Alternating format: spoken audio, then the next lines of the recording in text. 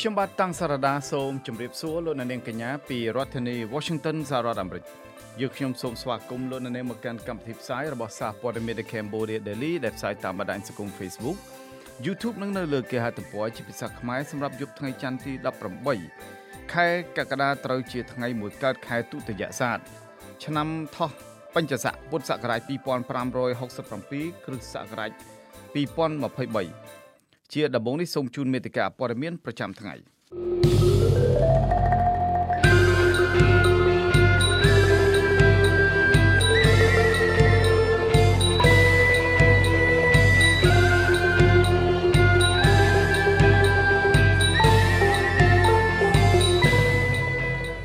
ក្រុមអ្នកតស៊ូមតិនៅក្រៅស្រុកថាពលរដ្ឋខ្មែរនៅអាមេរិកកាំងមានភារកិច្ចក្នុងការជំរុញឲ្យសេចក្តីស្នើច្បាប់ស្តីពីសិទ្ធិមនុស្សនិងលទ្ធិប្រជាធិបតេយ្យនៅកម្ពុជាចេញជារូបរាងសាលាដំបងរាជធានីភ្នំពេញចេញដីកាឲ្យចាប់ខ្លួនមន្ត្រីជាន់ខ្ពស់គណៈបកភ្លើងទៀន2នាក់ពីបទបង្កចលាចលដល់ការបោះឆ្នោតអាកាសយានដ្ឋានអន្តរជាតិថ្មីនៅខេត្តសៀមរាបដែលចិនគ្រប់គ្រងនឹងដាក់ឲ្យដំណើរការនៅពាក់កណ្ដាលខែតុលាឆ្នាំ2023អត្ថបទវិភាគដំណោះស្រាយនយោបាយដ៏តឹងតែងមួយក្រុមយុវជនបរិស្ថានដង្ហែញត្តិស្នើសុំឲ្យលោកហ៊ុនសែនដកសិទ្ធិអភិវឌ្ឍកោះកុងក្រៅពីក្រុមហ៊ុនអុកញ៉ាលីយ៉ុងផាត់ជំនួបរដ្ឋមន្ត្រីសេដ្ឋកិច្ច G20 មិនអាចចេញនៅសេចក្តីថ្លែងការណ៍រួមដោយសារតែសង្គ្រាមរុស្ស៊ីឈ្លានពានអ៊ុយក្រែនបាទជាបន្តទៅទៀតនេះខ្ញុំបាទតាំងសារ៉ាដាសូមជូនព័ត៌មានពិស្ដាក្រុមអ្នកតស៊ូមតិនៅក្រៅស្រុកលើកឡើងថាដើម្បីឲ្យសេចក្តីស្នើច្បាប់របស់សហរដ្ឋអាមេរិកស្តីពីសិទ្ធិមនុស្សនិងលទ្ធិប្រជាធិបតេយ្យនៅកម្ពុជាដែលហៅថា Cambodia Democracy and Human Rights Act ចេញជារូបរាងពលរដ្ឋខ្មែរអាមេរិកកាំងត្រូវមានភារកិច្ចសំខាន់ណាស់ក្នុងការជួយជំរុញឲ្យច្បាប់នេះកើតឡើងអ្នកវិភាគឯករាជ្យនិងជាប្រធានវេទិកាពលរដ្ឋលោកកឹមសុខបានប្រាប់សារព័ត៌មាន The Cambodia Daily នៅថ្ងៃនេះថាប្រទេសសេរីប្រជាធិបតេយ្យប្រហែលជាភ្ញាក់ខ្លួនខ្លះហើយបន្ទាប់ពីលោកហ៊ុនសែនបានរំលោភបំពានកិច្ចព្រមព្រៀងសន្តិភាពទីក្រុងប៉ារីសដែលកំពុងទាញកម្ពុជាឲ្យទៅរករបបអតីតកាលហើយការដែលប្រទេសលោកសេរីប្រជាធិបតេយ្យទាំងអស់នោះជាពិសេសសហរដ្ឋអាមេរិកកាន់តែព្រួយបារម្ភទៅទៀតនោះគឺពួកគេដឹងច្បាស់ថាជាលោកហ៊ុនសែនបានពឹងផ្អែកទាំងស្រុងទៅលើមហាអំណាចកុម្មុយនីសចិនទាំងនយោបាយការទូតយោធាពាណិជ្ជកម្មសពថ្ងៃនេះលោកកឹមសុខលើកឡើងថាប្រសិនបើច្បាប់នេះចេញជារូបរាងចំពេលដែលលោកហ៊ុនម៉ាណែតស្នងអំណាចពីលោកហ៊ុនសែននោះរដ្ឋាភិបាលថ្មីរបស់គាត់នឹងត្រូវប្រឈមនឹងរបបនយោបាយថ្មីរបស់ប្រទេសលោកសេរីប្រជាធិបតេយ្យនិងសហរដ្ឋអាមេរិកដោយជៀសមិនរួចនោះឡើយអ្នកវិភាគរូបនេះបញ្ជាក់ថាប្រសិនបើលោកហ៊ុនម៉ាណែតអនុវត្តនៅការដឹកនាំដោយលោកហ៊ុនសែនម្លេះសំនឹងប្រទេសលោកសេរីប្រជាធិបតេយ្យទាំងអស់នោះមិនធ្វើអ្វីដោយដែលពួកគេធ្លាប់ធ្វើជាមួយលោកហ៊ុនសែនដោយការសហការផងនិងលួងលោមផងនោះទេប៉ុន្តែពួកគេនឹងតម្រូវឲ្យរដ្ឋាភិបាលថ្មីរបស់គាត់ងាកទៅអនុវត្តតាមខ្លឹមសារកិច្ចព្រមព្រៀងសន្តិភាពទីក្រុងប៉ារីសដើម្បីស្ដារនយោបាយប្រជាធិបតេយ្យរបស់សង្គមកម្ពុជាជាមុនសិនមុននឹងពួកគេបន្តសហការជាមួយនឹងរដ្ឋាភិបាលថ្មីរបស់គាត់បន្តទៀតលោកកឹមសុខបញ្ជាក់ថាច្បាប់នេះនឹងក្លាយជាឧបករណ៍ដាក់ទណ្ឌកម្មយ៉ាងមុតស្រួចទៅលើមន្ត្រីរដ្ឋាភិបាលកម្ពុជាកាន់តែច្រើនបន្ថែមទៀតដើម្បីជួយកម្ពុជាឲ្យមានប្រជាធិបតេយ្យឡើងវិញប៉ុន្តែប្រសិនបើលោកហ៊ុនម៉ាណែតនៅតែមានភាពជជែករឹងរូសសហរដ្ឋអាមេរិកក៏អាចបង្កើនការរឹតបន្តឹងទៅលើក្រុមហ៊ុនចំនួនខ្មែរនៅបរទេសដែលរកស៊ីខុបខិតជាមួយនឹងមន្ត្រីជាន់ខ្ពស់នៃរដ្ឋាភិបាលកម្ពុជាផងដែរហើយបើអាមេរិកធ្វើបែបនេះមែននោះនឹងធ្វើឲ្យរដ្ឋាភិបាលថ្មីរបស់លោកហ៊ុនម៉ាណែតក្លាយទៅជារដ្ឋាភិបាលឯកោជាមិនខានការអះអាងនេះធ្វើឡើងបន្ទាប់ពីសមាជិករដ្ឋសភាសហរដ្ឋអាមេរិកបានស្នើច្បាប់ដាក់ទណ្ឌកម្មទៅលើរដ្ឋាភិបាលលោកហ៊ុនសែនជាថ្មីទៀតកាលពីចុងសប្តាហ៍កន្លងទៅនេះកាលពីថ្ងៃទី14ខែកក្កដាឆ្នាំ2023សមាជិកសភាអាមេរិកដូចជាសមាជិកព្រឹទ្ធសភាលោក Ed Markey លោក Dick Durbin លោក Marco Rubioព្រមទាំងសមាជិករដ្ឋសភាលោក Chris Smith និងអ្នកស្រី Lori Trahan ជាដើមបាននាំគ្នាដាក់សំណើជាថ្មីម្ដងទៀតនៅច្បាប់ស្តីពីសិទ្ធិមនុស្សនិងលទ្ធិប្រជាធិបតេយ្យកម្ពុជា Cambodia Democracy and Human Rights Act ដែលជាច្បាប់ផ្ដួចផ្ដើមឡើងដោយអង្គនីតិបញ្ញត្តិទាំងពីរគណៈបករបស់សហរដ្ឋអាមេរិកសមាជិកព្រឹទ្ធសភាសហរដ្ឋអាមេរិកលោក Ed Markey បានអះអាងនៅក្នុងសេចក្តីប្រកាសព័ត៌មានថាលោកហ៊ុនសែននិងបកពួកនៅតែបង្កមហន្តរាយដល់លទ្ធិប្រជាធិបតេយ្យនិងរំលោភសិទ្ធិមនុស្សដូច្នេះច្បាប់នេះមានគោលបំណងជំរុញឲ្យរដ្ឋាភិបាលរបស់គាត់ទទួលខុសត្រូវរាល់ទង្វើរំលោភបំពាននិងអំពើពុករលួយ ដែលនាំឲ្យអន្តរាយដល់លទ្ធិប្រជាធិបតេយ្យនិងសិទ្ធិមនុស្សកន្លងមកគណៈសមាជិកសភាអាមេរិកដទៃទៀតក៏បានលើកឡើងដោយឯកភាពទៅនឹងការអះអាងរបស់លោកអេដម៉ាគីនេះដែរវិធានការជាក់លាក់ក្នុងច្បាប់ប្រជាធិបតេយ្យកម្ពុជានេះមានជាអាចការដាក់ទណ្ឌកម្មបកកទ្រព្យសម្បត្តិលើមន្ត្រីរដ្ឋាភិបាលកម្ពុជាដែលជាប់ពាក់ព័ន្ធនឹងអំពើពុករលួយនិងរំលោភសិទ្ធិមនុស្សធ្ងន់ធ្ងរការរៀបចំនៅប្រព័ន្ធរដ្ឋបិទទឹកការដែលមានស្រាប់លើពួកគេព្រមទាំងការតម្រូវឲ្យប្រធានាធិបតីអាមេរិកដាក់ទណ្ឌកម្មដាក់របាយការណ៍លម្អិតទៅសភាអំពីសកម្មភាពរបស់រដ្ឋាភិបាលកុម្មុយនីសចិននៅកម្ពុជានិងផលប៉ះពាល់ទាំងឡាយណាដែលអាមេរិកទទួលបានពីការធ្លាក់ចុះនៃលទ្ធិប្រជាធិបតេយ្យនិងសិទ្ធិមនុស្សក្នុងប្រទេសកម្ពុជាថែមទៀតច្បាប់ស្តីពីសិទ្ធិមនុស្សនិងលទ្ធិប្រជាធិបតេយ្យ Cambodia Democracy and Human Rights Act នេះត្រូវបានសមាជិកសភាអាមេរិកស្នើឡើងជាលើកដំបូងកាលពីឆ្នាំ2020ក៏ប៉ុន្តែដោយសារតែសហរដ្ឋអាមេរិកមានការបោះឆ្នោតផ្លាស់ប្តូរប្រធានាធិបតីនិងសភាផងនោះច្បាប់នេះក៏ត្រូវអូសបន្លាយពេលរហូតមកទល់សប្តាហ៍ថ្ងៃនេះបាទលោកអ្នកនាងជាទីមេត្រីសាលាដំបងរាជធានីភ្នំពេញបានចេញដីកាចាប់ខ្លួនមន្ត្រីជាន់ខ្ពស់បកភ្លើងទៀន2នាក់គឺអ្នកស្រីវងរនីប្រធានចលនាស្ត្រីថ្នាក់ជាតិរបស់គណៈបកនេះនិងលោកអេងស្រួយប្រធានគណៈកម្មាធិការប្រតិបត្តិខេត្តត្បូងឃ្មុំដែលត្រូវបានចោទប្រកាន់ពីបទបង្កចលាចលដល់ការបោះឆ្នោតតុលាការក្រុងភ្នំពេញកាលពីថ្ងៃទី17ខែកក្កដាម្សិលមិញបានចេញដីកាបង្គាប់ឲ្យនាំខ្លួនលោកអេងស្រួយនិងអ្នកស្រីវងរនីដោយចោទប្រកាន់ពីបទញុះញង់បង្កឲ្យមានភាពវឹកវរធ្ងន់ធ្ងរដល់សន្តិសុខសង្គមនិងបង្កចលាចលដល់ការបោះឆ្នោតតាមមាត្រា494និងមាត្រា495នៃក្រមព្រហ្មទណ្ឌបន្ទាប់ពីអ្នកទាំងពីរបានប្រព្រឹត្តនៅកម្ពុជានិងនៅទីកន្លែងផ្សេងទៀតនៅក្នុងឆ្នាំ2023នេះនិងពេលបន្តមកទៀតតុលាការក្រុងភ្នំពេញបញ្ជាក់ថាដើម្បីធានាដល់ការបង្ហាញខ្លួនជនត្រូវចោទនៅចំពោះមុខចៅក្រមស៊ើបសួរនិងដើម្បីធានាដល់ការស៊ើបសួរឲ្យបានពេញលេញអាជ្ញាធរមានសមត្ថកិច្ចត្រូវនាំជនត្រូវចោទទាំងពីរនាក់មកប្រគល់ឲ្យសាលាដំបងរាជធានីភ្នំពេញដើម្បីចាត់ការតាមនីតិវិធីច្បាប់ជាកំហិតការចេញដីកាឲ្យនាំខ្លួនមន្ត្រីជាន់ខ្ពស់គណៈបកភ្លើងទៀននេះធ្វើឡើងបន្ទាប់ពីពួកគេបានរងនឹងការចោទប្រកាន់ថាកំពុងផ្សព្វផ្សាយអំពីយុទ្ធនាការបំផ្លាញសិលឹកឆ្នោតដែលផ្ទុយពីច្បាប់បោះឆ្នោតដែលបកកណ្ដាលអំណាចទើបនឹងកែប្រែកាលពីពេលថ្មីនេះអ្នកស្រីវងរនីប្រធានចលនាស្ត្រីថ្នាក់ជាតិគណៈបកភ្លើងទៀនមានទីកន្លែងកំណើតនៅឃុំឆ្លងស្រុកឆ្លងខេត្តក្រចេះនិងលោកអេងស្រួយប្រធានគណៈកម្មាធិការប្រតិបត្តិខេត្តត្បូងឃ្មុំមានទីកន្លែងកំណើតនៅភូមិកំពង់ក្រមួនឃុំព្រៃកន្លងស្រុកពោរៀងខេត្តព្រៃវែងមានមុខរបរជាអតីតគ្រូនគរបាលកម្រិតមធ្យមថ្នាក់លេខ4នៃសាលាបណ្ឌិតសភានគរបាលកម្ពុជាទាំងលោកអេងស្រួយនិងអ្នកស្រីវងរនីត្រូវបានសមត្ថកិច្ចចាប់ខ្លួនដល់គេហដ្ឋានស្នាក់នៅបច្ចុប្បន្នរបស់ពួកគេនៅក្នុងទីក្រុងភ្នំពេញនិងបានបញ្ជូនខ្លួនមកប្រគល់ឲ្យតុលាការនៅក្រុងភ្នំពេញកាលពីថ្ងៃច័ន្ទទី17ខែកក្កដាម្សិលមិញតែទន្ទឹមនឹងបញ្ហានេះគណៈបកភ្លើងទៀនបានសរសេរនៅលើទំព័រ Facebook របស់ខ្លួនកាលពីថ្ងៃទី17ខែកក្កដាថារយៈពេល4ថ្ងៃចុងក្រោយនេះមន្ត្រីជាន់ខ្ពស់របស់ខ្លួនចំនួន4រូបហើយត្រូវបានសមត្ថកិច្ចចាប់ខ្លួនក្នុងនោះរួមមានលោកលីរីសមាជិកគណៈកម្មាធិការនយោបាយនិងជាសមាជិកក្រុមការងារបកភ្លើងទៀនរាជធានីភ្នំពេញនិងលោកប៊ុនខេតប្រធានស្ដីទីគណៈកម្មាធិការប្រតិបត្តិគណៈបកភ្លើងទៀនរាជធានីភ្នំពេញមន្ត្រីជាន់ខ្ពស់អតីតគណៈបក្សសង្គ្រោះជាតិលោកអ៊ុំសំអានបានសរសេរនៅលើគណនី Facebook របស់លោកនៅថ្ងៃនេះថាអ្នកស្រីវងរនីប្រធានចលនាស្ត្រីថ្នាក់ជាតិរបស់បកភ្លើងទៀននិងលោកអេងស្រួយប្រធានប្រតិបត្តិបកភ្លើងទៀនខេត្តត្បូងឃ្មុំត្រូវបានអាជ្ញាធរចាប់ខ្លួនដើម្បីបង្ខិតបង្ខំឲ្យពួកគេចុះចូលជាមួយនឹងបកប្រជាជនកម្ពុជាដោយមានការរៀបចំទុកជាមុនលោកអ៊ុំសំអានបានទម្លាយលិខិតចុះចូលមួយរបស់អ្នកស្រីវងរនីដែលបាន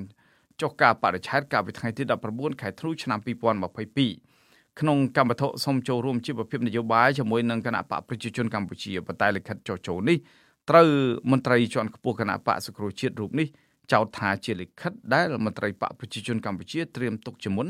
ដើម្បីបង្ខំឲ្យអ្នកស្រីវងរនីចុះចូលជាមួយនឹងគណៈបករបស់ពួកគេលោកអ៊ុំសំអានចោទថាលោកហ៊ុនសែនកំពុងធ្វើនយោបាយបែបស្មោករោគដោយចាប់ចងមន្ត្រីបកប្រឆាំងដើម្បីបង្ខិតបង្ខំឲ្យពួកគេចុះចូលជាមួយនឹងបករបស់ខ្លួនក្នុងបំណងត្រួសត្រាយផ្លូវផ្ទេរអំណាចផ្ដាច់ការតពូជឲ្យកូនប្រុសរបស់គាត់គឺលោកហ៊ុនម៉ាណែតនៅក្រោយការបោះឆ្នោតនេះតែប៉ុណ្ណោះអ្នកស្រាវជ្រាវអំពីការអភិវឌ្ឍសង្គមបណ្ឌិតមាសនេះធ្លាប់បានលើកឡើងកាលពីពេលថ្មីនេះថា ស្ថានភាពនយោបាយនៅកម្ពុជាតែមានការរឹតបន្តឹងរាល់អាណត្តិឲ្យតែថ្ងៃបោះឆ្នោតជិតមកដល់ហើយការរឹតបន្តឹងនេះនឹងបន្តរហូតទាល់តែការបោះឆ្នោតត្រូវបានបញ្ចប់ដែលជាបញ្ហាមួយធ្វើឲ្យមជ្ឈដ្ឋានជាតិនិងអន្តរជាតិតែរិះគន់ថាការបោះឆ្នោតនៅកម្ពុជាស្ថិតក្នុងស្ថានភាពចង្អៀតដែលពិបាកនឹងការធានានៅការអនុវត្តសិទ្ធិរបស់ម្ចាស់ឆ្នោតក្នុងការជ្រើសរើសគណៈបកនយោបាយនិងមេដឹកនាំដែលពលរដ្ឋខ្មែរស្រឡាញ់ពេញចិត្តនោះតែទន្ទឹមនឹងបញ្ហានេះនាយកប្រតិបត្តិនៃមជ្ឈមណ្ឌលការងារនិងសិទ្ធិមនុស្សលោកមឿនដុល្លារបានសរសេរនៅលើគណនី Facebook របស់លោកនៅថ្ងៃនេះដែលទំនងមានចេតនារិះគន់ដល់ស្ថានភាពនយោបាយនៅកម្ពុជាដែលពោពេញទៅដោយការគៀបសង្កត់នៅមុនការបោះឆ្នោតនាចុងខែកក្កដានេះថាផ្លូវមួយបើកបរតែម្នាក់ឯងតែបែរជាខ្លាចគេវ៉ាជែងខ្លួនឯងទៅវិញដែលខ្លឹមសារនៃការលើកឡើងនេះគឺហាក់សម្ដៅទៅរកគណៈបកប្រជាជនកម្ពុជាតែត្រូវគេមើលឃើញថាកំពុងតែគៀបសង្កត់បកភ្លើងទៀនកាន់តែខ្លាំងឡើងនៅពេលនេះការបោះឆ្នោតឆ្នាំ2023នៅសល់តែ4ថ្ងៃទៀតតែប៉ុណ្ណោះប៉ុន្តែនៅមុនការបោះឆ្នោតនេះគេសង្កេតឃើញថាមន្ត្រីជាន់ខ្ពស់សកម្មជននិងសមាជិកបកភ្លើងទៀនត្រូវរងនឹងការចាប់ប្រកាន់និងចាប់ខ្លួនជាបន្តបន្ទាប់ក្រោមការបង្គាប់បញ្ជារបស់មេដឹកនាំបកកណ្ដាលអំណាចលោកហ៊ុនសែនក្នុងនោះអ្នកដែលសុកចិត្តទទួលកំហុសដើម្បីរួចខ្លួនពីការចាប់ប្រកាន់ហើយសូមចុះចូលជាមួយបកប្រជាជនកម្ពុជាត្រូវលោកហ៊ុនសែនផ្ដល់ឋានៈទូនាទីក្នុងជួររដ្ឋាភិបាលផងក្នុងបំណងដើម្បីឲ្យមានសម្លេងប្រឆាំងចំពោះការបោះឆ្នោតនៅថ្ងៃទី23ខែកក្កដាឆ្នាំ2023នៅពេលដ៏ខ្លីខាងមុខនេះលោកអ្នកនាងជាទីមេត្រីលោកអ្នកនាងអាចស្វែងរកព័ត៌មានរបស់ The Cambodia Daily ជាភាសាខ្មែរដែលបានផ្សាយនៅលើ Facebook រួចមកហើយបានដោយចូលទៅកាន់គេហទំព័ររបស់យើងតាមអាសយដ្ឋាន www.cambodiadaily.com នៅក្នុងគេហទំព័រនេះលោកអ្នកនាងអាចស្វែងរកព័ត៌មានរបស់ The Cambodia Daily ទាំងភាសាខ្មែរនិងភាសាអង់គ្លេសលោកអ្នកនាងក៏អាចស្វែងរក YouTube របស់យើងតាមអាសយដ្ឋាន www.youtube.com/thecambodiadailytm ប្រសិនបើលោកអ្នកនាងយល់ថាសារព័ត៌មានមួយនេះមានប្រយោជន៍ដល់សង្គមសូមលោកអ្នកនាងជួយទ្រទ្រង់ដល់កម្មវិធីផ្សាយរបស់យើង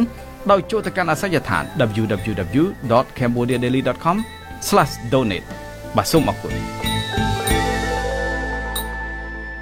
មន្ត្រីជាន់ខ្ពស់នៃរដ្ឋាភិបាលកម្ពុជាផ្នែកអាកាសចរស៊ីវិលអះអាងថាអាកាសយានដ្ឋានអន្តរជាតិថ្មីលើទឹកដីខេត្តសៀមរាបដែលត្រូវប្រគល់ទៅឲ្យចិនគ្រប់គ្រងជាងកន្លះសតវត្សនឹងដាក់ឲ្យដំណើរការនៅពាក់កណ្ដាលខែតុលាឆ្នាំ2023បន្ទាប់ពីសាងសង់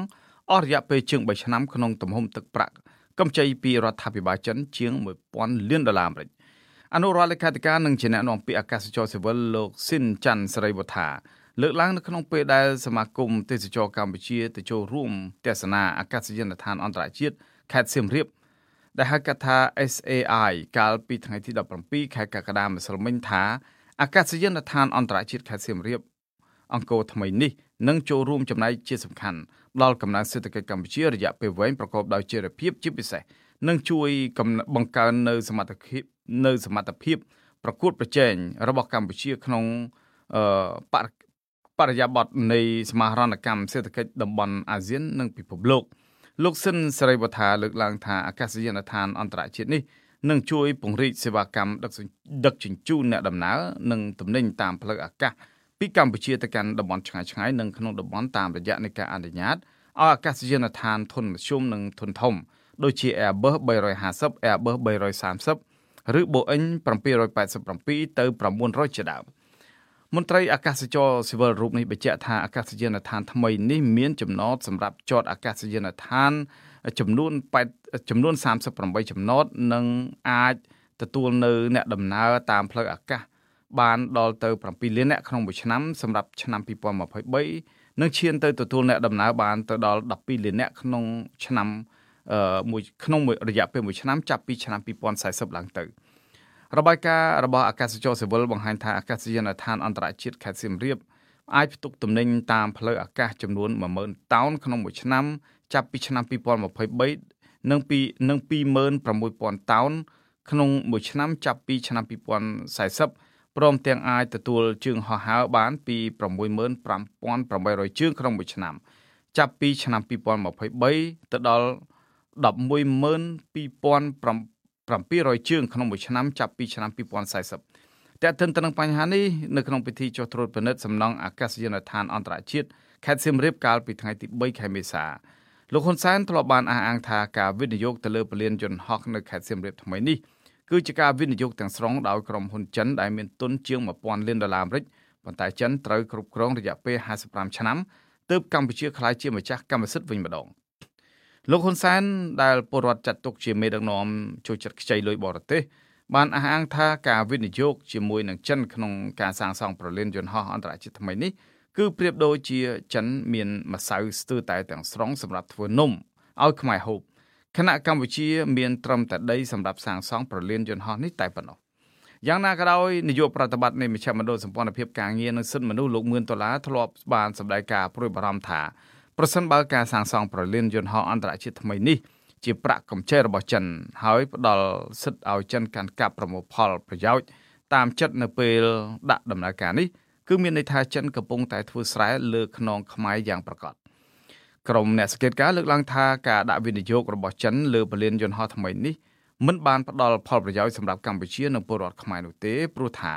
បើគិតលើចំណូលរបស់ខ្មែរដែលទទួលបានពីការធ្វើកម្មករនិងការលក់ដូរអីវ៉ាន់បន្តិចបន្តួចនៅក្នុងពលានយន្តហោះថ្មីនេះគឺទទួលបានផលិតផលបានគឺទទួលបានផលតិចតួចណាស់បើប្រៀបធៀបទៅនឹងក្រុមហ៊ុនចិនដែលប្រមូលលុយពីសេវាកម្មទេសចរដែលចូលមកប្រលាននេះក្នុងរយៈពេល55ឆ្នាំនោះខណៈអ្នកប្រកបអាជីវកម្មធំៗគឺសុទ្ធសឹងតែជាឈ្មោះរបស់ចិនទាំងអស់អាកាសយានដ្ឋានអន្តរជាតិខេត្តសៀមរាបថ្មីបានចាប់ផ្ដើមសាងសង់កាលពីខែមីនាឆ្នាំ2020ដោយក្រុមហ៊ុនអង្គរ International Airport Investment Cambodia Co Ltd ហៅកាត់ថា AI លើផ្ទៃដីប្រមាណជាង700ហិកតាស្ថិតនៅក្នុងភូមិគ្រាលពងឃុំពពេលនិងភូមិប្រវាលឃុំតាយែកស្រុកសុនិគមខេត្តសៀមរាបដែលមានចម្ងាយប្រមាណ50គីឡូម៉ែត្រពីទីប្រជុំជនក្រុងសៀមរាបនិងមានចម្ងាយ40គីឡូម៉ែត្រពីរមណីយដ្ឋានអង្គរហើយប្រលានយន្តហោះថ្មីនេះបានសាងសង់រួចរាល់បាន 98% ហើយនៅពេលនេះបាទលោកអ្នកនាងជាទីមេត្រីខ្មែរចេះរួបរวมចេះសាមគ្គីក្នុងគ្រាមួយដែលប្រទេសជាតិមាតុភូមិមានទុក្ខភ័យដោយសត្រូវបរទេសឈ្លានពានកាន់កាប់បណ្ឌិត Gafa ពីងមេតកាលដែលលោកនៅមានជីវិតលោកបានសរសេរអត្ថបទរំលឹកអំពីគំនិតដែលលោកនិងសហការីផ្ដុំគ្នាគិតរកដំណោះស្រាយតាមទ្រឹស្ដីព្រះពុទ្ធក្នុងកលៈទេសៈលំបាកបាទលោកហាសានសូមអាននៅអត្ថបទរបស់លោកបណ្ឌិត Gafa ពីងមេតដែលមានខ្លឹមសារដូចតទៅ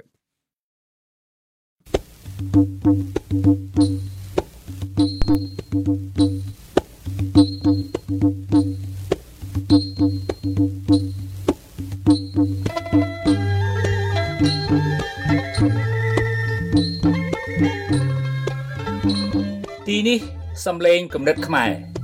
គេហទំព័ររបស់បណ្ឌិត Gafa ពីងមេតអតីតយុទ្ធជននៃកងទ័ពជាតិរំដោះប្រជាពលរដ្ឋខ្មែរជាបន្តទៅនេះគឺជាអត្ថបទរបស់លោកចុងខែមិថុនាឆ្នាំ2023ក្រោមចំណងជើងថាដំណោះស្រាយបញ្ហានយោបាយតឹងតែងមួយ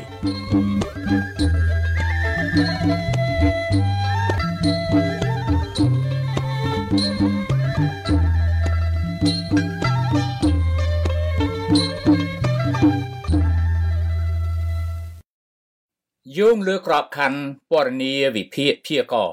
ខ្ញុំបានអនុវត្តរូបមន្តដែលព្រះពុទ្ធបានព្រានប្រដៅមនុស្សជាតិរាប់ពាន់ឆ្នាំមកហើយថាគិតបូកនឹងកម្មស្មើនឹងផលនាឆ្នាំ1981-1982នៅក្នុងការស្វែងរកដំណោះស្រាយដ៏សែនលំបាកមួយដែលប្រឈមនឹងរណសិរ្សជាតិរំដោះប្រជាពលរដ្ឋខ្មែរឬហៅកាត់ថារជរបខនៅខែធ្នូឆ្នាំ1978កងទ័ពយួនកុម្មុយនីសបានឈ្លានពានប្រទេសកម្ពុជានិងវាយប្រហារទៅលើកងទ័ពខ្មែរក្រហមប៉ុលពតនៅថ្ងៃទី7មករា1979កងទ័ពយួនឈ្លានពានបានចូលកាន់កាប់រដ្ឋធានីភ្នំពេញទាំងស្រុងនៅឯជាយដែនខ្មែរថៃលោកឧត្តមសេនីយ៍ឌៀនដែលអតីតមេបញ្ជាការកងទ័ពថ្មើរជើងនៃរដ្ឋាភិបាលសាធារណរដ្ឋខ្មែរបានប្រមូលផ្ដុំកងកម្លាំងតស៊ូខ្មែរមិនមែនកុម្មុយនីសចំនួន13ក្រុមដែលមានវត្តមាននៅក្នុងប្រទេសកម្ពុជាដើម្បីប្រឆាំងនឹងយួនកុម្មុយនីសកាន់កាប់ទឹកដីខ្មែរនៅថ្ងៃទី5ខែមីនាឆ្នាំ1979កងទ័ពជាតិរំដោះប្រជាពលរដ្ឋខ្មែរឬកជរបខត្រូវបានប្រកាសឡើងកងកម្លាំងអ្នកតស៊ូខ្មែរបានជ្រើសរើសលោកឌៀនដែលជានាយសេនាធិការកជរបខ ខ្ញុំបានចេញពីសហរដ្ឋអាមេរិកតាមរយៈទីក្រុងប៉ារីទៅដល់ទីក្រុងបាងកកនៅថ្ងៃទី16ខែកញ្ញាឆ្នាំ1980ប៉ុន្មានថ្ងៃក្រោយមកទៀតលោកនាយសេនាធិការឌៀនដែលនិងលោកហ៊ីងកុនថុនសមាជិកគណៈកម្មការប្រតិបត្តិដែលមានភារកិច្ចដឹកនាំចលនាតស៊ូបាននាំខ្ញុំទៅកាន់សេនាធិការដ្ឋានកជរបខនៅបន្ទាយអំពិលស្ថិតក្នុងទឹកដីខ្មែរគោលបំណងធំ3របស់កជរបខមានទី1ប្រឆាំងនឹងការកាន់កាប់ប្រទេសកម្ពុជាដោយកងទ័ពយួនកុម្មុយនីសទី2ប្រឆាំងនឹងការវិលត្រឡប់មកកាន់អំណាចវិញនៃក្រុមខ្មែរក្រហមប៉ុលពតទី3កសាងប្រទេសកម្ពុជាឡើងវិញបញ្ហាធំបំផុតក្នុងរណសិរ្សជាតិរំដោះប្រជាពលរដ្ឋខ្មែររជរបខដែលបានប្រកាសនៅក្រោយកំណើតកជរបខនៅថ្ងៃទី9ខែតុលាឆ្នាំ1979ដោយមានលោកសឿនសានជាប្រធានគឺការខ្វះអាវុធនិងសម្ភារៈសឹកដើម្បីធ្វើសកម្មភាពតស៊ូនៅខែមីនាឆ្នាំ1981រណសិរ្សបង្រួបបង្រួមជាតិដើម្បីកម្ពុជាឯករាជ្យអព្យាក្រឹតសន្តិភាពនិងសហប្រតិបត្តិការឬហៅកាត់ថាហ្វុនស៊ិនប៉ិចបង្កើតឡើងដោយសម្ដេចនរោត្តមសីហនុក៏មានបញ្ហាធំខ្វះអាវុធនិងសម្ភារៈដូចរជរបខកជរបខដែរខណៈប្រទេសលោកសេរីនានាមានការអល់ឯកក្នុងការផ្ដល់អាវុធនិងសម្ភារៈសឹកដល់ចលនាតស៊ូមិនមែនកុម្មុយនីសទាំងពីរនោះ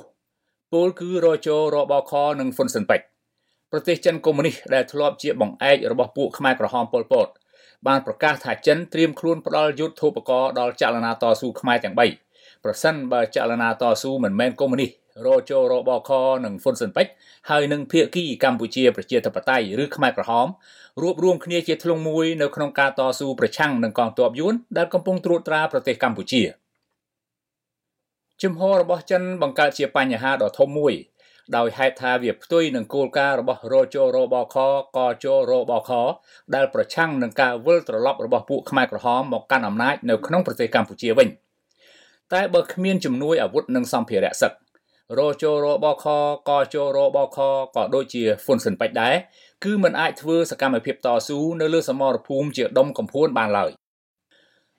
មានរដ្ឋាភិបាលមិនមែនកុម្មុយនីសខ្លះបានឲ្យដឹងថាទោះបីនយោបាយពួកគេមិនអនុញ្ញាតឲ្យផ្ដល់ជំនួយដោយផ្ទាល់ដល់ចលនាតស៊ូក្តីពួកគេអាចផ្ដល់ជំនួយដល់រដ្ឋាភិបាលដូច្នេះដើម្បីឲ្យពួកគេអាចជួយចលនាតស៊ូខ្មែរមិនមែនកុម្មុយនីសបានចលនាខ្មែរមិនមែនកុម្មុយនីសត្រូវមានលទ្ធភាពបន្តកាន់កាប់កៅអីរបស់កម្ពុជាប្រជាធិបតេយ្យដែលអង្គការសហប្រជាជាតិទទួលស្គាល់ស្របនឹងពេលនោះដែរព្យុះនយោបាយប្លែកៗបានបក់បោកតាមរយៈសកម្មភាពបិទបើកព្រំប្រទល់ដែនខ្មែរថៃវាហាក់ដូចជាសម្ពាធអាចកំបាំងមួយគ្របសង្កត់ទៅលើរជរបខកជរបខឲ្យសម្របសម្រួលជាមួយគោលជំហររបស់ប្រទេសចិនដូច្នេះរបាំរាំវង់នយោបាយត្រូវបានបើកវង់រាំដោយមានអ្នករាំគៀងគ្នាវិលវល់ចុះឡើងជុំវិញវេទិកាឬទីធ្លារាំ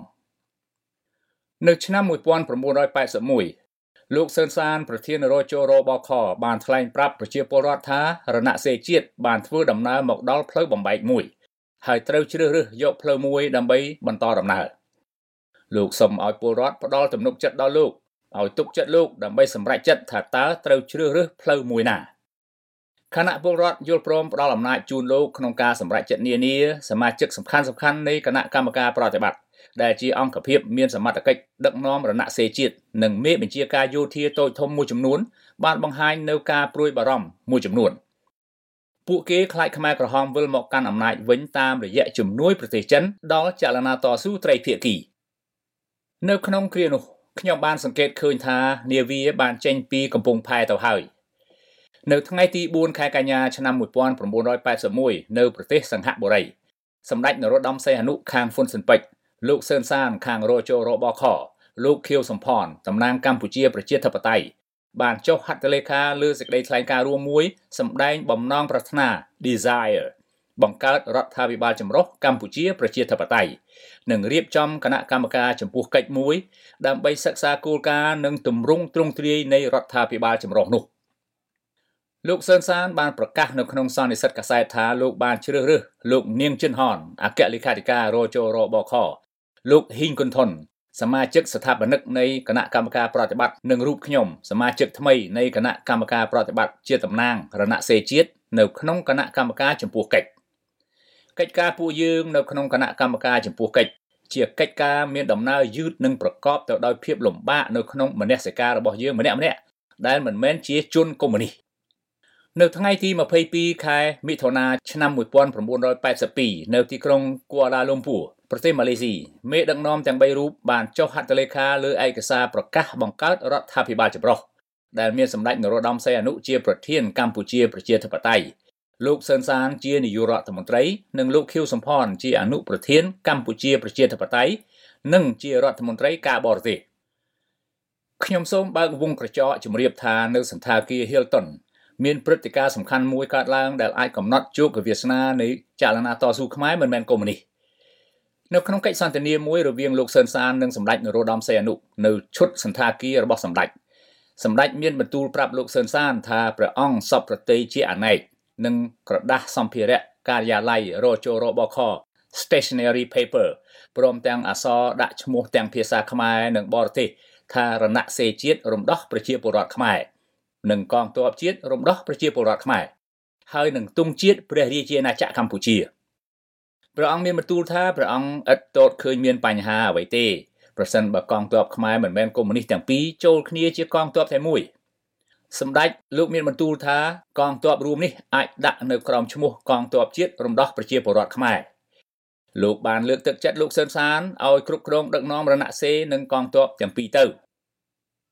ទាំងអស់នេះគឺខ្ញុំបានឮផ្ទាល់ត្រចៀកព្រោះខ្ញុំក៏មានវត្តមាននៅជាមួយជំនួយការ3នាក់របស់សម្ដេចដែលកំពុងឈរស្ដាប់កិច្ចសន្ទនានោះគេបានសម្រួលឲ្យខ្ញុំបានស្ដាប់ឮជាមួយគេក្នុងកិច្ចសន្ទនានោះលោកសឿនសានមិនបានឆ្លើយតបអ្វីឡើយគណៈអិសរាជជនសំខាន់នៅក្នុងជួររចរបខកជរបខមើលឃើញថារណសេរីជាតិរំដោះប្រជាពលរដ្ឋខ្មែរមិនអាចគេចផុតពីការចូលរួមក្នុងរដ្ឋាភិបាលចម្រុះកម្ពុជាប្រជាធិបតេយ្យជាមួយខ្មែរក្រហមបានឡើយនោះហើយទោះបីមានព្យុះនយោបាយបក់បោកគំរាមកំហែងដល់វត្តមានរណសេរីជាតិខ្ញុំនិងអិសរាជជនកជរបខ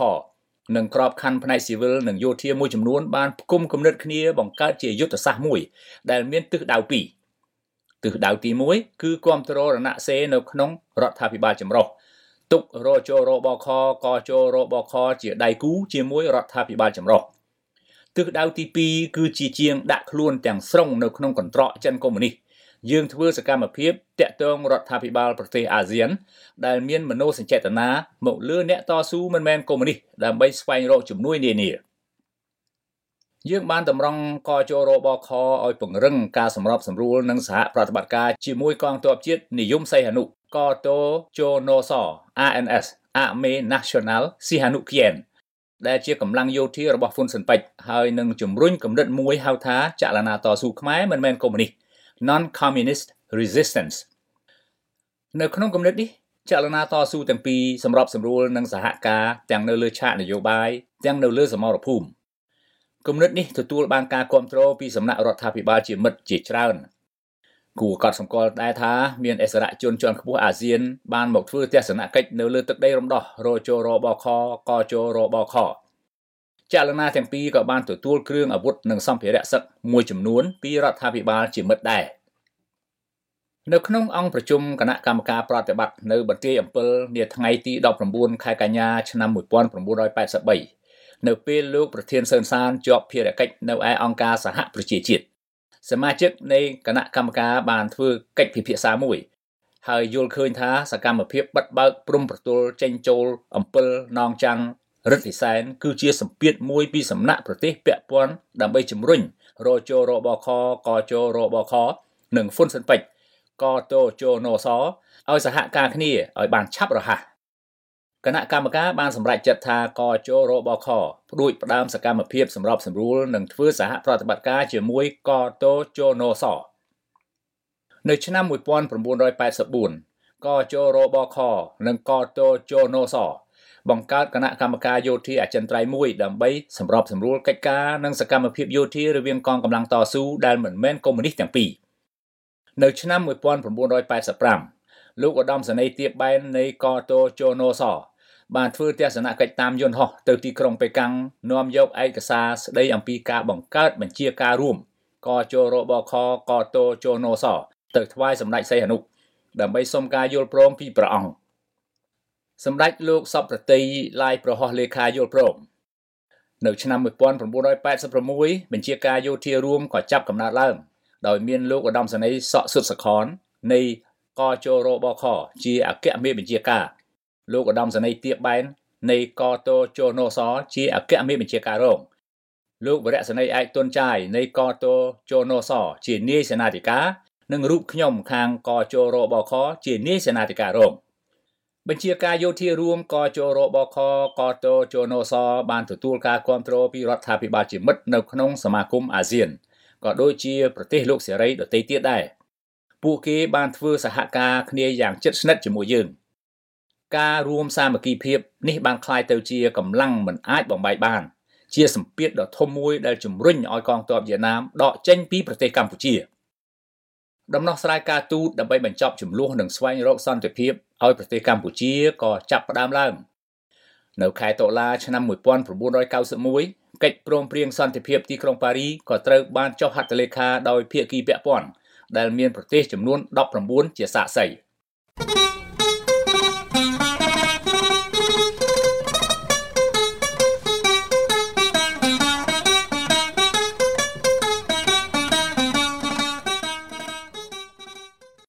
អំពីអ្នកនិពន្ធបណ្ឌិតហ្គាហ្វាពីងមេតអតីតយុទ្ធជនកងទ័ពជាតិរំដោះប្រជាពលរដ្ឋខ្មែរពីឆ្នាំ1980ដល់1989បានបង្រៀនវិទ្យាសាស្ត្រនយោបាយចំនួន13ឆ្នាំនៅសាកលវិទ្យាល័យអាមេរិកាំងនៅកោះ Guam ពីឆ្នាំ1991ដល់ឆ្នាំ2004ដែលជាឆ្នាំលោកបានចូលនិវត្តន៍លោកនិងគ្រួសាររស់នៅក្នុងសហរដ្ឋអាមេរិកហើយលោកបានទទួលមរណភាពនាចុងឆ្នាំ2022លោកអ្នកអាននិងស្ដាប់អាចចូលមើលគេហទំព័រគំនិតខ្មែររបស់លោកតាមអាស័យដ្ឋាន www.kumnitkhmer.com បលូននឹងជាទីមេត្រីក្រមយុវជនបរិស្ថានជាច្រើនអ្នកដង្ហែញ៉ាត់តាមដងផ្លូវយកទៅដាក់នៅជូនខុទ្ទកាល័យលោកហ៊ុនសែនដើម្បីជំរុញឲ្យបរិះខ្លាំងក្រាញអំណាចរូបនេះដកសិទ្ធិអភិវឌ្ឍកោះកុងក្រៅពីក្រុមហ៊ុនកោះកុង SEZ របស់អុកញ៉ាលីយ៉ុងផាត់ដើម្បីការពារកោះមួយនេះឲ្យស្ថិតបានគង់វង្សទៅថ្ងៃមុខក្រុមយុវជនបរិស្ថានប្រមាណជា20នាក់កាលពីម្សិលមិញបានដង្ហែញ៉ាត់ដោយធ្វើដំណើរពីទីតាំងម្ដុំសាកលវិទ្យាល័យភូមិន្ទភ្នំពេញទៅកាន់ទីស្តីការក្រសួងទេសចរក្រសួងបរិស្ថាននិងខុទ្ទកាល័យលោកហ៊ុនសែនដើម្បីសូមឲ្យស្ថាប័នពាក់ព័ន្ធទាំងអស់នោះជួយពន្លឿនការដាក់កោះកុងក្រៅជាឧទ្យានជាតិសមុទ្រនិងសូមឲ្យលោកហ៊ុនសែនទម្លាក់ចោលរាល់ការចោទប្រកាន់ទាំងអស់ទៅលើក្រុមយុវជនបរិស្ថានដូចជាកញ្ញាឡុងគុនធាកញ្ញាភួនកែវរស្មីលោកថនរដ្ឋាកញ្ញាសុនរដ្ឋាលោកលីចន្ទរាវុធនិងលោកយឹមលៀងនិងលោកយឹមលៀងហ៊ីជាដើមដែលកំពុងតែរងនឹងការចោទប្រកាន់ជុំវិញសកម្មភាពការពារបរិស្ថានរបស់ពួកគេសប្តាហ៍ថ្ងៃនេះយុវជនដែលពាក់អាវមានឆ្លាក់អក្សរកោះកុងក្រៅដូចគ្នាបានកាន់បដាដែលមានសរសេរអក្សរធំធំពណ៌ខៀវលើផ្ទាំងក្រណាត់ពណ៌សថាអនាគតឧទ្យានជាតិសមុទ្រកោះកុងក្រៅនឹងនាំគ្នាស្រែកស្រស់គ្នាតាមរយៈឃោសនាស័ព្ទក្នុងអំឡុងពេលដង្ហែញ៉ាត់ថាពួកគេស្រឡាញ់កោះកុងក្រៅនិងសូមដាក់កោះកុងក្រៅជាឧទ្យានជាតិសមុទ្រជាដើមការដង្ហែញ៉ាត់នេះធ្វើឡើងដើម្បីជំរុញឲ្យស្ថាប័នពាក់ព័ន្ធដាក់កោះកុងក្រៅជាឧទ្យានសមុទ្រឲ្យបានឆាប់នៅក្នុងបំណងបញ្ជាការផ្ដល់សិទ្ធិអភិវឌ្ឍកោះមួយនេះទៅឲ្យក្រុមហ៊ុនឯកជនរបស់អុកញ៉ាលីយ៉ុងផាត់ដែលជាមូលហេតុនាំទៅរកការបំផ្លាញធនធានធម្មជាតិទៅថ្ងៃអនាគតជុំវិញការដង្ហែញ៉ាត់នេះក្រសួងទេសចរបានបដិសេធមិនទទួលយកញ៉ាត់នេះឡើយដោយលើកមូលហេតុថាមិនពាក់ព័ន្ធនឹងក្រសួងនោះទេប៉ុន្តែបន្ទាប់ពីក្រមយុវជនបរិស្ថានរងចាំអស់រយៈពេល30នាទីក្រសួងក៏សម្រេចអនុញ្ញាតឲ្យតំណាងយុវជនមួយរូបគឺកញ្ញាភួនកែវរស្មីចូលជួបដើម្បីដាក់ញ៉ាត់នោះហើយទីស្តីការក្រសួងទេសចរក៏បានបញ្ជាក់ថាខ្លួននឹងបញ្ជូនញ៉ាត់នេះទៅថ្នាក់លើផងដែរចំណែកក្រសួងបរិស្ថាននិងខុទ្ទកាល័យលោកហ៊ុនសែនមិនទាន់មានការឆ្លើយតបជុំវិញការដាក់ញ៉ាត់នេះនៅឡើយទេតែទន្ទឹមនឹងបញ្ហានេះដែរកាលពីថ្ងៃទី28ខែវិច្ឆិកាឆ្នាំ2022ក្រុមសកម្មជនចលនាមេដាធម្មជាតិក៏បានចែកលិខិត្តប័ណ្ណទេសចរនិងក្រដាស់ព័ត៌មានដែលរៀបរាប់អំពីតំបន់កោះកុងក្រៅទៅកាន់សាធារណជនដើម្បីទាមទារឲ្យរដ្ឋាភិបាលអន្តរាគមន៍ដកហូតតំបន់កោះកុងក្រៅមកធ្វើជាសម្បត្តិរដ្ឋវិញតាមរយៈការដាក់បញ្ចូលតំបន់នេះឲ្យទៅជាឧទ្យានជាតិសមុទ្រផងដែរក្រោយរដ្ឋាភិបាលបានសម្រេចផ្ដល់សិទ្ធិឲ្យក្រុមហ៊ុនឯកជនកោះកុង SEZ Co Ltd របស់អង្គការលីយ៉ុងផាត់ដែលជាសមាជិកប្រសិទ្ធិរបស់បកប្រជាជនកម្ពុជាធ្វើការអភិវឌ្ឍនាពេលកន្លងមកកោះកុងក្រៅស្ថិតនៅក្នុងភូមិអាវឡាតាន់ឃុំជ្រោយប្រុសស្រុកកោះកុងខេត្តកោះកុងមានទំហំផ្ទៃដីទំហំ103គីឡូម៉ែត្រក្រឡាទទឹងប្រវែង7គីឡូម៉ែត្រក្រឡាបណ្ដោយប្រមាណ19គីឡូម៉ែត្រក្រឡាព្រមទាំងឆ្នេរ6កន្លែងឆ្នេរទី1ប្រវែង1800ម៉ែត្រឆ្នេរទី2ប្រវែង2050ម៉ែត្រឆ្នេរទី3ប្រវែង700ម៉ែត្រឆ្នេរទី4ប្រវែង900ម៉ែត្រឆ្នេរទី5ប្រវែង750ម៉ែត្រនិងឆ្នេរទី6ប្រវែង650ម៉ែត្រក្រៅពីនោះក៏មានតំបន់ទឹកធ្លាក់9កន្លែងនិងកូនភ្នំជាច្រើនដែលមានចម្ងាយត្រឹមតែ30គីឡូម៉ែត្រប៉ុណ្ណោះពីក្រុងខេមរភូមិន្ទជុំវិញករណីនេះក្រមសង្គមស៊ីវិលនិងសហគមន៍មួយចំនួនបានចេញសេចក្តីថ្លែងការណ៍មួយកាលពីពេលកន្លងទៅដោយបង្ហាញពីការព្រួយបារម្ភជាខ្លាំងក្រោយពេលដែលរដ្ឋាភិបាលផ្ដល់សិទ្ធិអភិវឌ្ឍកោះនេះទាំងមូលទៅឲ្យក្រុមហ៊ុនកោះកុង SEZ Co Ltd របស់អង្គការលីយ៉ុងផាត់រហូតមកទល់ពេលនេះកោះកុងក្រៅនៅមិនទាន់មានសេចក្តីប្រកាសណាមួយឬអនុក្រឹត្យណាមួយបញ្ជាក់ថាកោះនេះជាឧទ្យានសមុទ្រនៅឡើយទេប៉ុន្តែត្រូវគេរកឃើញថាកោះដែលធំជាងគេនៅកម្ពុជាមួយនេះត្រូវបានរដ្ឋាភិបាលប្រគល់ផ្ដាច់មុខស្ងាត់ទៅឲ្យក្រុមហ៊ុនឯកជនរបស់លោកលីយ៉ុងផាត់ដើម្បីធ្វើការអភិវឌ្ឍតាំងពីឆ្នាំ2019មកម្លេះដោយមិនបានធ្វើការវិតម្លៃពីផលប៉ះពាល់បរិស្ថានជាមុននិងប្រកាសប្រាប់សាធារណជននោះឡើយលោកនាងជាទីមេត្រីនៅពេលនេះយើងចូលដល់នីតិព័ត៌មានអន្តរជាតិ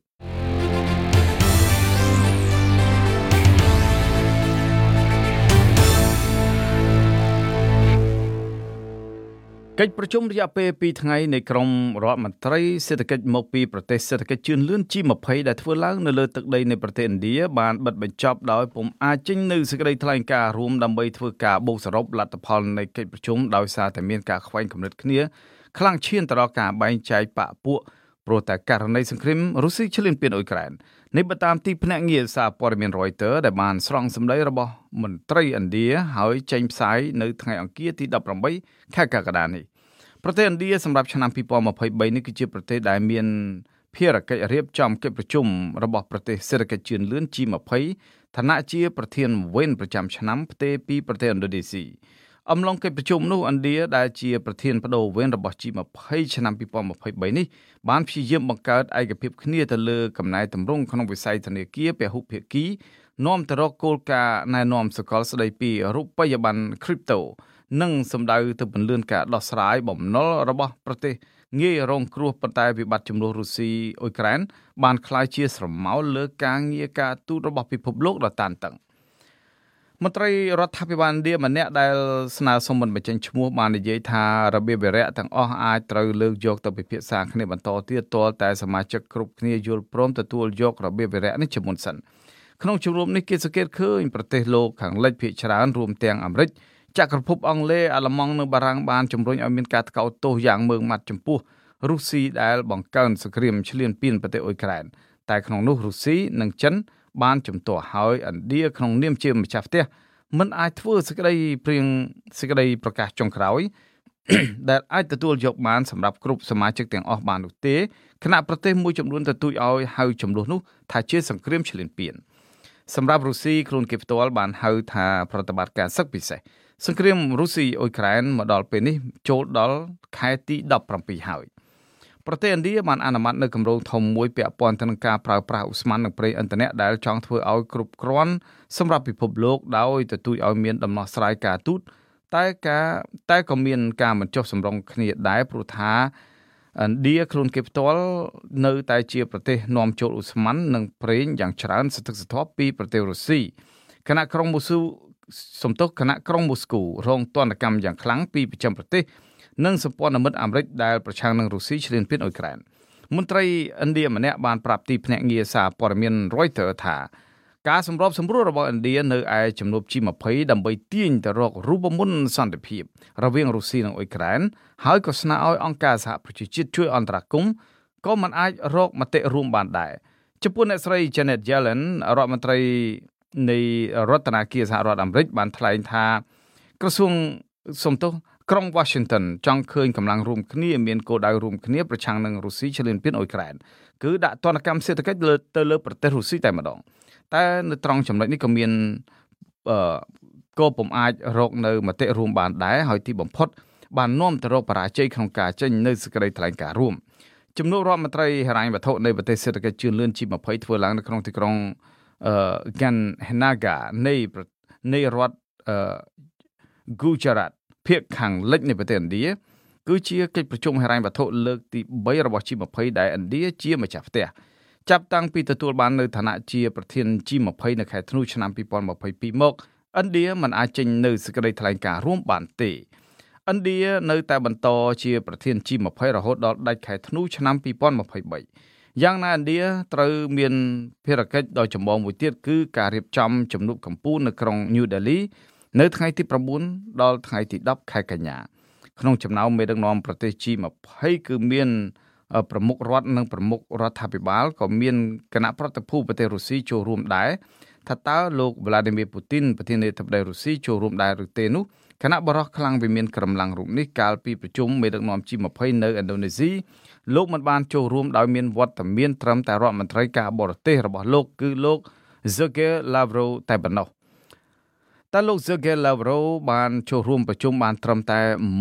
ថ្ងៃទី1ដល់ថ្ងៃទី2លោកក៏បានឡើងយន្តហោះទៅកាន់ទីក្រុងមូស្គូវិញព្រោះតែជំនួបកម្ពុជានោះឡើងកម្ដៅចំពេលដែលមានការវាយប្រហារខ្លាំងៗទៅលើក្រុងមូស្គូហើយគឺចំពេលដែលលោក Volodymyr Zelensky ប្រធានាធិបតីអ៊ុយក្រែន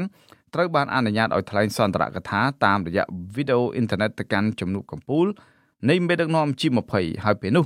សង្គ្រាមក្នុងទឹកដីអ៊ុយក្រែនកំពុងប្រយុទ្ធគ្នាយ៉ាងខ្លាំងរវាងកងទ័ពរុស្ស៊ីនិងអ៊ុយក្រែនមកទល់នឹងពេលនេះសង្គ្រាមកាន់តែសាហាវឡើងដែលជាសង្គ្រាមអ៊ុយក្រែនវាយបកដើម្បីរំដោះទឹកដីពីរុស្ស៊ីវិញបាទលោកអ្នកនាងជាទីមេត្រីក្រុមហ៊ុន Nationwide Healthcare ក្នុងទីក្រុង Cleveland នៃរដ្ឋ Ohio ជាក្រុមហ៊ុនផ្ដល់សេវាថែទាំសុខភាពតាមផ្ទះខាងផ្នែកសុខាភិបាលដូចជាសេវាលាងរបួសការតាមដានសម្ពាធឈាមការតាមដានជាតិស្ករនិងសេវាជាច្រើនទៀតបាទលោកអ្នកនាងអាចតាក់ទងទៅកាន់អាសយដ្ឋាន5700 Chevrolet Boulevard Palma Ohio 44130បាទឬទូរស័ព្ទមកកាន់លេខ440-888-8888និងតាមគេហទំព័រ www.nationwideac.com